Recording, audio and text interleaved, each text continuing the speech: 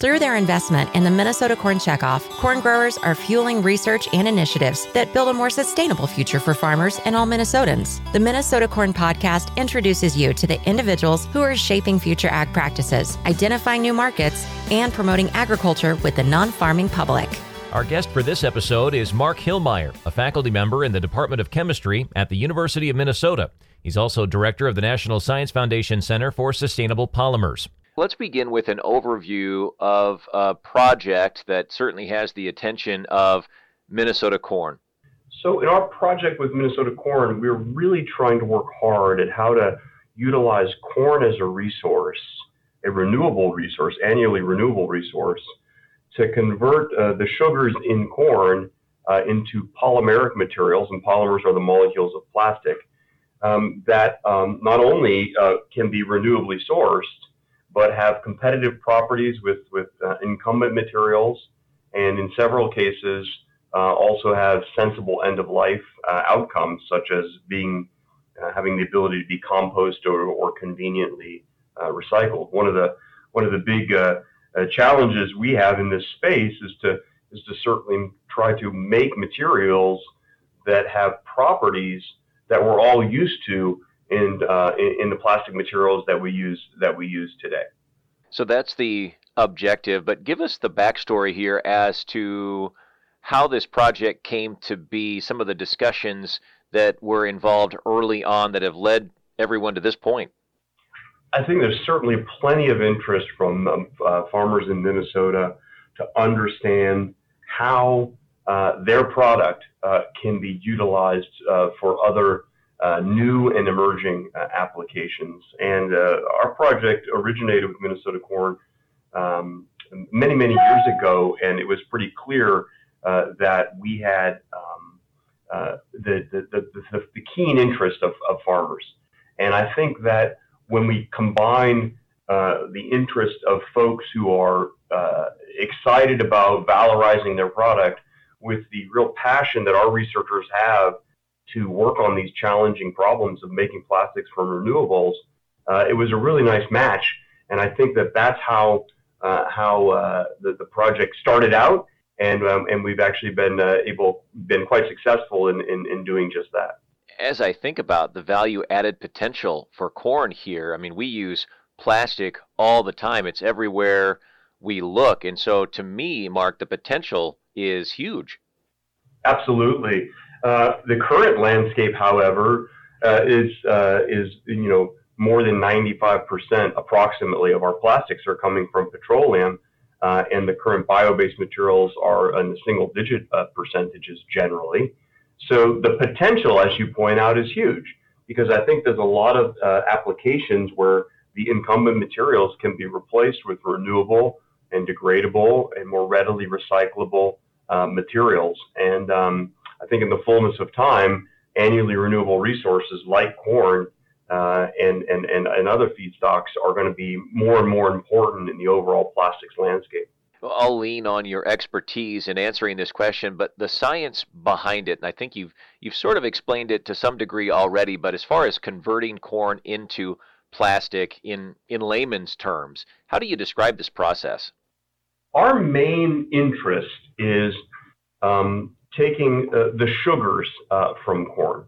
And the sugars and the oils that can come from corn are molecules that have functionality on them, is the term that's used, that are susceptible to chemical manipulations that allow one to generate either old molecules or new molecules through chemical manipulations that allow you to convert them ultimately into usable plastics.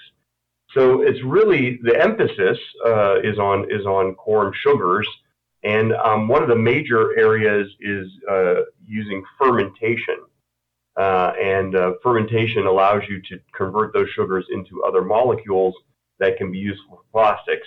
Our main emphasis in the project that we're working on is taking advantage of those fermentation products to generate new kinds of new and old kinds of plastic. How would you describe the progress since this project began? Has it been sort of slow going? Is it moving at a rapid pace, or maybe somewhere in between? We've got two kinds of projects. They really run I would say, the spectrum. We certainly have some high risk, high reward projects where progress can be a little bit slow, but the payoff can be big, and we've actually had a nice advance in that area. But other projects are a little bit lower risk, but more rapidly moving. And for example, we have a project in trying to make toughened plastics that started from a pretty good starting point, but we made some interesting modification that have allowed us to really improve the mechanical properties of these materials. So we like to have a portfolio. It's like any portfolio, diversified. We like going after the high risk projects, but we also understand that advances that are maybe a little bit more, I don't want to say incremental, but a little bit more steady are also important. Kind of a short-term, then a long-term view here. In the coming weeks and months, what are you excited about with this project? And then longer term, what should the expectation be? Oh, right now we were excited about our new projects. We're looking to a new class of molecules called polyamides. You've heard of nylon and other kind of polyamide materials that are based from corn-based feedstocks. We've got some amazing new results, and as I was saying earlier, with toughened plastics, and we're getting ready to publish those, and we'll be protecting intellectual property in some of those areas as well. I think for the longer term, this project has really, over years, established a very, very strong foundation for how we can really valorize corn-based products into new materials. And I think for us, it has given us that confidence that the scientific foundations that we're building now are going to be strong, such that new technologies can be sprung from them. At the end of the day, we ultimately want to benefit society with these projects. Now, at the university, of course, we focus on basic research and molecule bending and understanding what is possible, but translating that into what is practical is certainly on our minds, and oftentimes that happens through partners. So I anticipate that our projects in the fullness of time will ultimately be able to entice commercial partners to think about how to translate these technologies to the benefit of society. And that leads to my next question. You referred earlier to the large majority of plastics that are petroleum-based in the market today. What are some of those barriers that are holding back adoption of corn-based plastics? There's really two major things. The first is that everybody expects their whatever plastic they're using, whether they know it or not, to perform in the way that makes plastics so beneficial. They're lightweight, they're strong, they can be transparent, they can be ductile, they can be formed into many kinds of things. So you need to have those same kind of properties, those same kind of expectations for the customer for the bio-based, or in this case, corn-based products. So achieving those mechanical property goals, I would say, is certainly a challenge. And in many cases, that has certainly been achieved. But the second major challenge is, of course, the economics of it. The infrastructure of the petroleum industry has been established over decades and decades, and very highly efficient, such that the resources which can be extracted from the earth relatively cheaply and converted into these plastic molecules in a highly efficient and economical way makes plastics, as you know, very low-cost materials. So to compete in the marketplace, the bio-derived materials need to have a cost structure that's at parity and ideally less than one future world, less than the petroleum-based products. And I think when that starts to happen, that's when there'll be a really big movement toward these more bio-based products. Well, I feel confident in the feedstock going forward. Farmers produce a lot of corn, and we're seeing with technology those yields continuing to grow. So that's encouraging too, right? Absolutely. Yes, absolutely. I mean, the more and more infrastructure we have for bio-based products, the more and more science and technology that supports their conversion to competitive materials, the better off that we're going to be. I will make one point, is that there is certainly a lot of interest and rightly so in plastics at the end of their life. One misconception is that just because it's derived from corn, it can naturally biodegrade. That's not necessarily true. However, our projects really emphasize that we want to make materials that have sensible end-of-life outcomes, which means potentially industrially compostable materials, so we can divert waste from the landfill to a valuable product. Simplified or better types of recycling outlets for these materials is also on our mind, so that plastics that we generate could either be more efficiently mechanically or even chemically recycled. And so I think the end-of-life issues in the plastics arena is really rearing its head, and most petroleum-based plastics are deficient in that arena.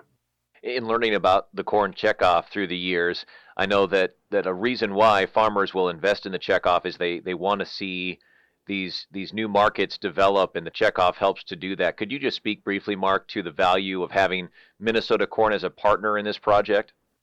For us, it's been incredibly valuable. I'm a strong proponent of the use of these kind of funds to really foster and develop future markets, and I'm so happy and proud that the University of Minnesota has become a strong partner of Minnesota Corn, because I think farmers really understand to develop these kind of markets, there are basic research understandings, there are important molecular level understandings that are necessary to build this foundation that I spoke of.